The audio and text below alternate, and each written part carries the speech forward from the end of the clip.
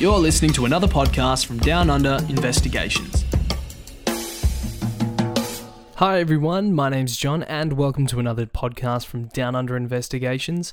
Over the years, we've had the opportunity to work with lawyers and law firms all across Australia and wanted to take a deep dive into their world to help you learn a bit more about them, their industry, and how they can connect with us as private investigators. Today, Simon and I are joined by Paul Cott, who is the principal lawyer of Law on Lydiard.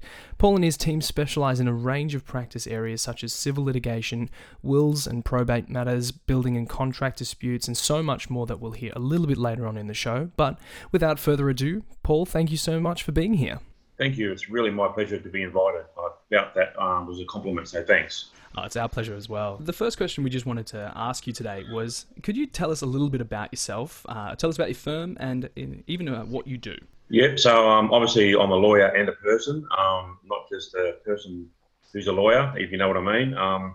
So I'm a married guy living in Ballarat, grew up in Melbourne many years ago, moved up here about 11 and a half years ago or so because I met a wonderful girl I'm still married to. And outside of work, I guess I like to follow the football, the AFL, very closely. Who's your team, just quickly? Yeah, Geelong. I'm going to sit there and relax tonight to watch Richmond and Port Adelaide. Tomorrow night I'll be nervous as hell. And I'll do the traditional, I can barely even look at the screen because I just get too upset or too anxious or too nervous or too angry. So I don't want to have to buy another TV because the screen's smashed or stuff like that. Yeah, I'll be a bit nervous, but yeah. So yeah, and outside of work, as well, I've got a bit of family stuff going on. I've got a dog. I like to walk the dog. I like family stuff. Obviously, in Victoria at the moment, it's a bit limited as to how much we can travel and what we can do and see. Very big reader, massive reader actually. Very much a big podcast listener now too. And I've got family in Melbourne, so when all this, we open up a bit more, whenever that might be, I like to visit them. Sounds great, Paul. Why don't you tell us a little bit about Ballarat? What's your favourite, maybe restaurant, places to go in Ballarat? Well, the Craig's Royal Hotel, slight plug, I suppose, for them is about 3 doors down from me. That's a really good place for coffee and meeting people and so forth. But look, there's heaps of places in Ballarat. Like, there's so many. It's a real cafe and foodie culture really developed, a lot more. So it's really hard to pinpoint one favourite place because there's so many. And you've got so much variety. You've got, everything you want up here. So it's really good, Like, I suppose maybe when I first moved up to Ballarat, I was a bit mindful that, because I didn't really know what was up here. I moved up here pretty quickly after I met my wife, I must admit. And I thought, I hope they've got everything up there, like running water and electricity and so forth. all the services they've got, but they've got everything up here. It's really good. My first memory of Ballarat is actually I went on a field trip with school in about year 7 and we went to Sovereign Hill and had my wallet out when we were in the mines and I accidentally dropped my wallet down one of the mines, never to be found again. But visited Ballarat many times. We've done a lot of files in Ballarat, served documents right through that area and right through Western Victoria. And beautiful place, Ballarat. I actually dropped my wallet in the lolly shop, actually. Yeah, I dropped my wallet, especially with those raspberry bullets. It's awful. It's terrible. But yeah, so how did you sort of get into the legal industry, Paul? How did that all begin for you? Well, I was working in the bank, and I'd worked in the bank since the start of my working career, and I'm talking about maybe late 20s at this stage, and I thought, I'm not really that happy. It's not really challenging me. I'm not really interested enough. And I thought, you're going to be at work for the next 40 years, and rather than just going through the motions and treating it as a job, I wanted a career, something I was passionate about, something I was interested in. So I read everything I could get my hands on, as I still do.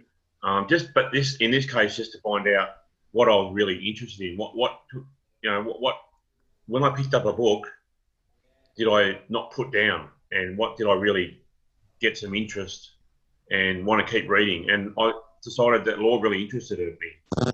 Luckily enough for me, I'm still interested in it. I haven't lost my interest in it, which is good.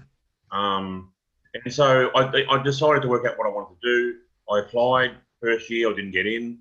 I applied the second time round, and when I applied the second time round, I said, I know that I failed last time. I've got no idea how much I failed by, but I'm going to keep continuing to annoy you people for the rest of my life until I get in. So you should give me a go and let me in second time round.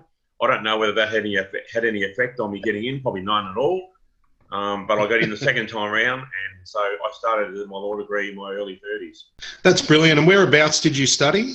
Through Deakin University, off campus. Excellent. Yeah. That's sort of late to make a start in law. Do you? How's that sort of been with your career? Do you feel like having a little bit of life experience has affected the way you've approached law?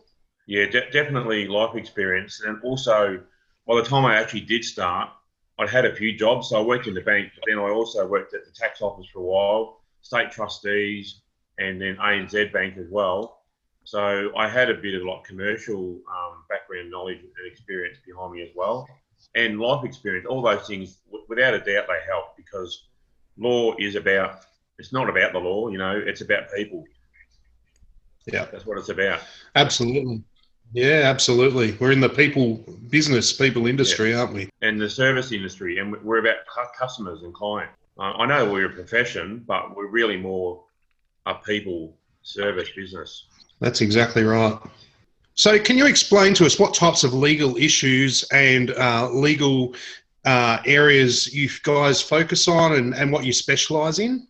Yeah, so I do a lot of employment law, and that's building up more to probably getting up towards 50% of my practice now. So when I say employment law, you might say, well, what does that mean? But it means, anything to do with employment contracts, reviewing or drafting them, but more particularly a lot of work surrounding unfair dismissals and adverse action or general protections, unlawful stuff in the Fair Work Commission. JobKeeper, obviously, at the moment, stand downs, redundancies, bullying as well is a bit of a part of what I do. And so that's employment law.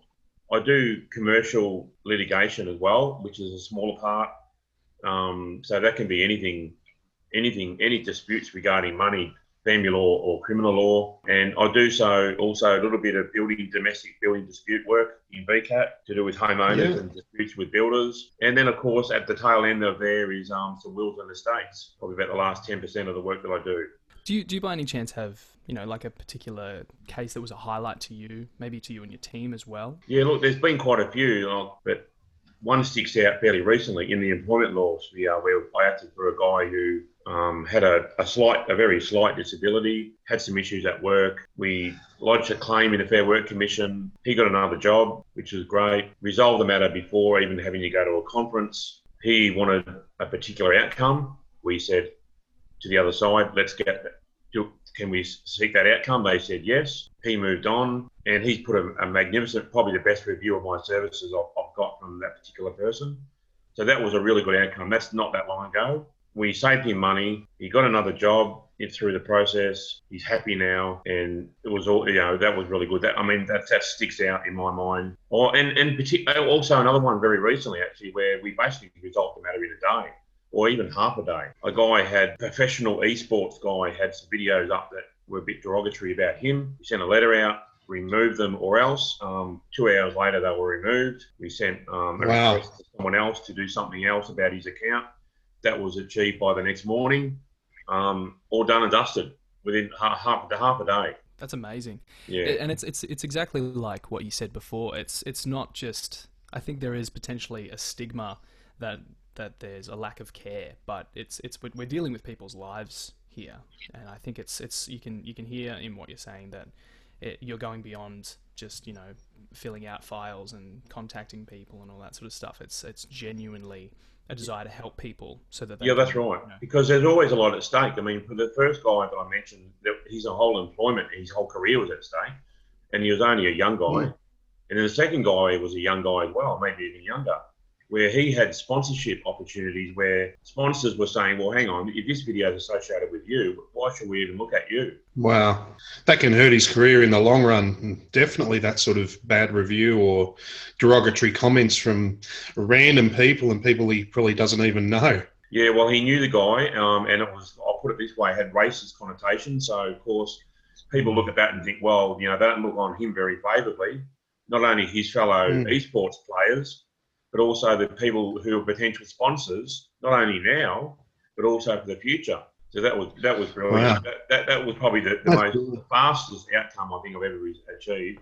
Probably, I reckon within 2.5 hours of writing a letter, the video was removed. Ah, that's brilliant. That's brilliant. So you didn't have to go. He removed it willingly, obviously, and you didn't have to go through the courts, get court orders, and have someone else remove it at the back end. It was actually removed by him personally. So that's brilliant. What a brilliant result. Yeah, that was good. So what has been your biggest challenge in regards to your career? Well, that's how many do you want me to outline? The law is, there's a lot of fulfillment in it, but it's not easy at times. And I now run my own practice, been doing that for about 2.5 years, and that's got a different set of challenges to being an employee. So being an employee, the hardest thing was that I'm a very autonomous person. I don't need to be directed or motivated. So as an employee, being told that I needed to do certain things at certain times on certain days, and in using certain methods, was always a bit uncomfortable for me. So, now, different set of challenges as a business owner is that I have to generate the work. I have to get the clients. If they don't come to me, I have to look for them in a sense. I mean, you don't just go out there and grab people off the street and say, "Hey, come and be my client."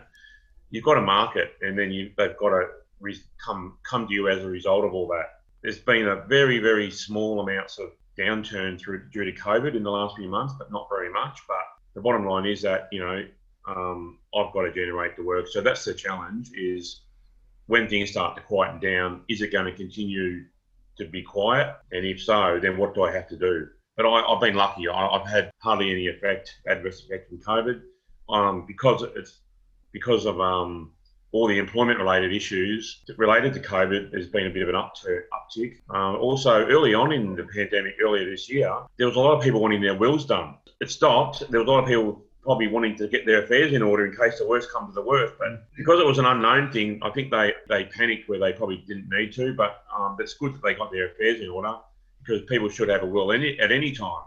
But there was an uptick in wills for a period of time there too as well. Absolutely, absolutely. I guess this sort of situation we've been going through makes you think about what's important, and getting those things in order is one of those priorities. That's right, and providing for your family, because the bottom line is, if you don't have a will how you want your assets to go, it will not go how you want it to go. No, it's a massive thing, organising your wills. I read a statistic the other day saying that over 40% of people, 40% of Australians don't have a current will.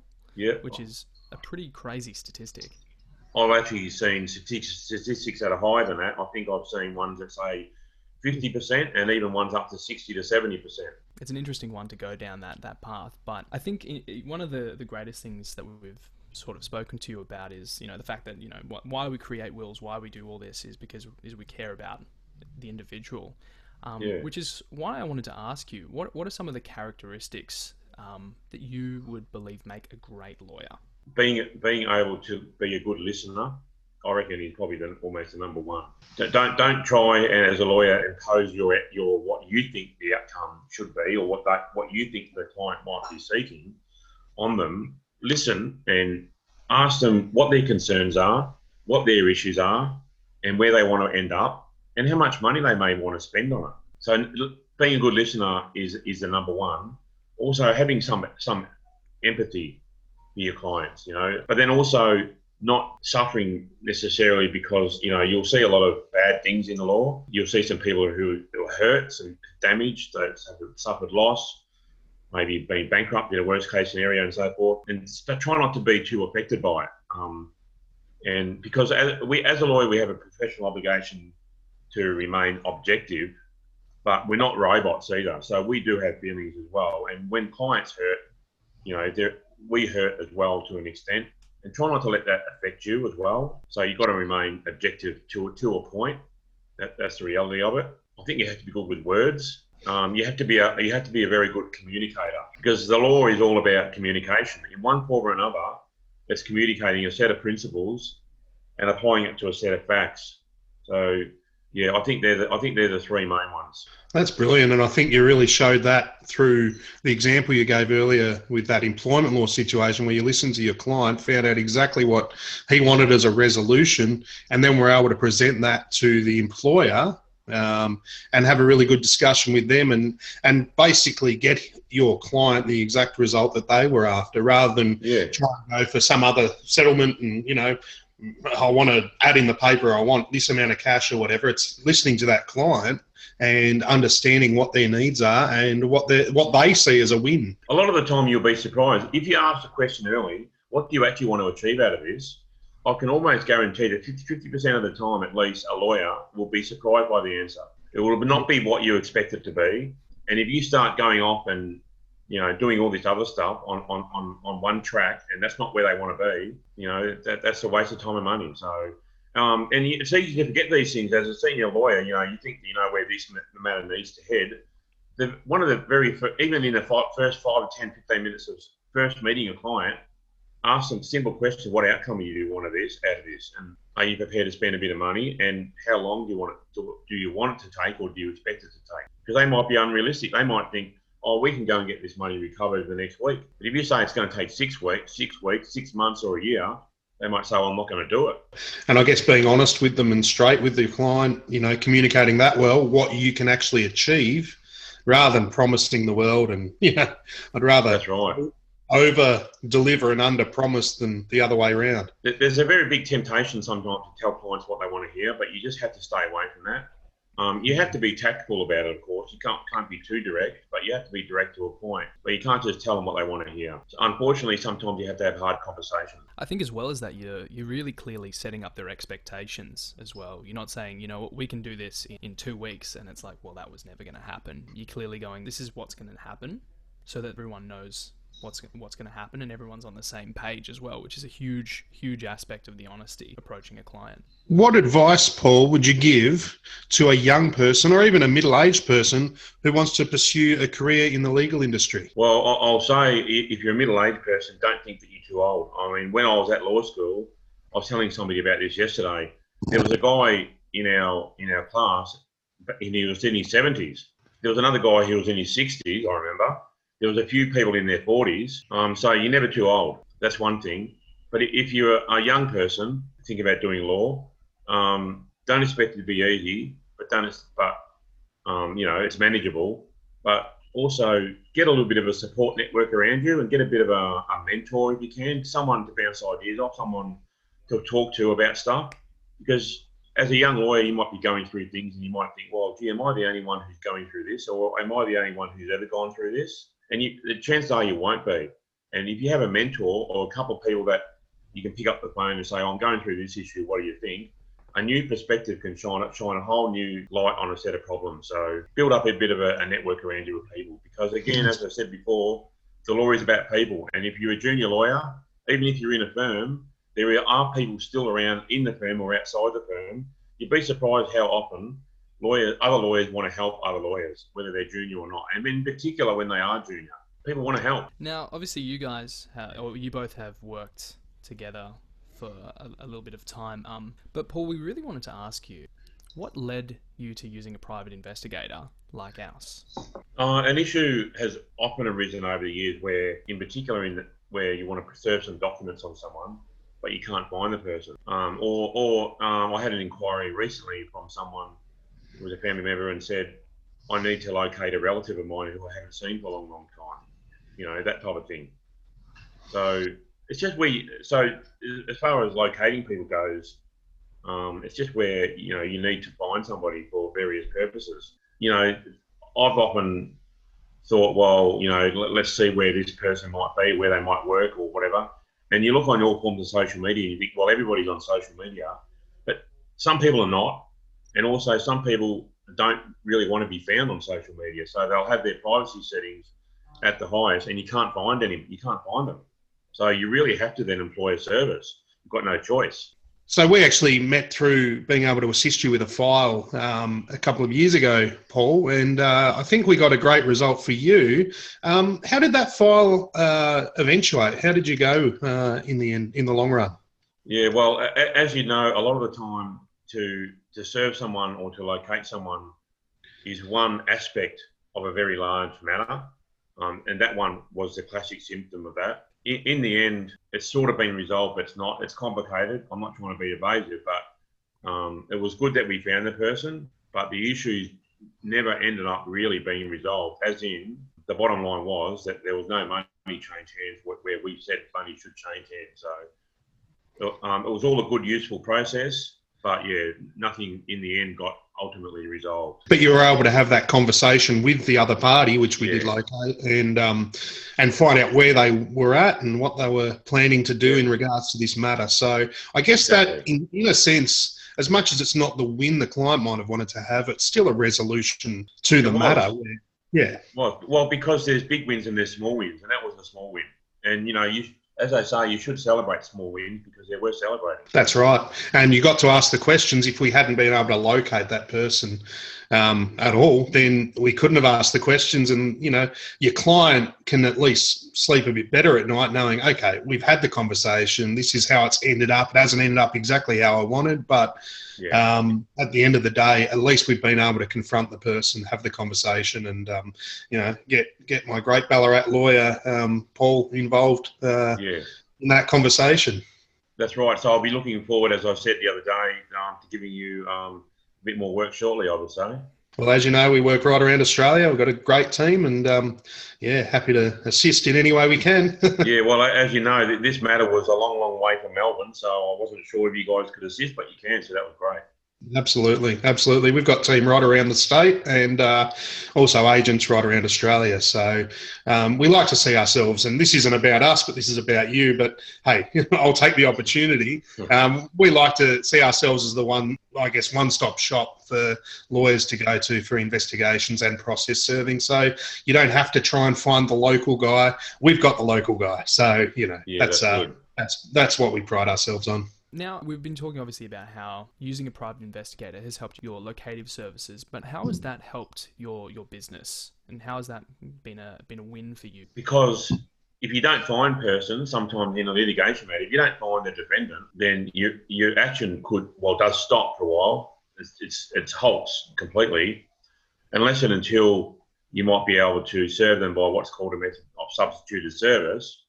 But then obviously that's further cost, time and delay involved in that process. So what it does is allow you to go in the matter from, you know, step 3, whatever you might say, to step 4. Otherwise you could be stuck at step 3, and in a worst case scenario, you could be stuck at step 3 forever. That's right. One thing we've done recently, Paul, with another file, we needed to locate someone simply because there was a dispute regarding the estate of a loved one, and we needed to find a party so that they could then sell the property and divide the assets. So sometimes finding people, it's not about finding people for the sake that they've done the wrong thing, but it's just that they aren't around anymore. They've moved interstate, moved overseas, and there may be money owing. That's right. That's right. I mean, you can't make the assumption that we want to find those people because, as you say, they've done something wrong and we want to sue you or we want to get some money out of you. It might be that they're entitled to some money. Exactly, and that's exactly the case that we've had just in the last 24 hours. So, yeah, found the guy, got a good result for another law firm. So, Paul, let us know, how can our listeners get in touch with you and your firm? So, obviously, I have a website, which most people do, of course, www.lawonlydiard.com.au. Telephone 0412 483 758. I have that phone with me all the time. And the email address is paul@lawonlydiard.com.au. And the usual social media channels. I'm very active on Facebook, Instagram, and LinkedIn. Is actually becoming, to me, a little bit more of a useful form of marketing I have found lately. So, and LinkedIn as well. I'll be easy to find on LinkedIn. That's brilliant. And tell us about your podcast. You also podcast yourself, Paul. I did. I nearly forgot about that. I started the podcast in August last year. We're on a little bit of a break at the moment. We're starting up again in a couple of weeks. So that's called Lydiard Law. And Lydiard, in case people have never been to Ballarat wondering what the hell that word is the main street in Ballarat where our office is located. So my practice is called Law and Lydiard, and the podcast is called Lydiard Law. And that's on Apple and Spotify. So we talk about such a range of topics, employment law, wills, building disputes, building contracts, victims of crime, redundancy, employment, including redundancy, restraint of trade, bullying, unfair dismissal. I even talk about fencing disputes, company directors, annualised salaries. So I've had 29, we've done 29 episodes. We were releasing one every fortnight, but we've had a bit of a break at the moment. And then we'll be resuming our schedule hopefully in a few weeks again every fortnight. So, Paul, alongside the podcast, is there any other avenues you share your wisdom and knowledge? Do you publish articles or something along those lines? Yep. So I publish around about once a month, although it varies, on an industry news analysis website called Sourceable, SORCEABLE.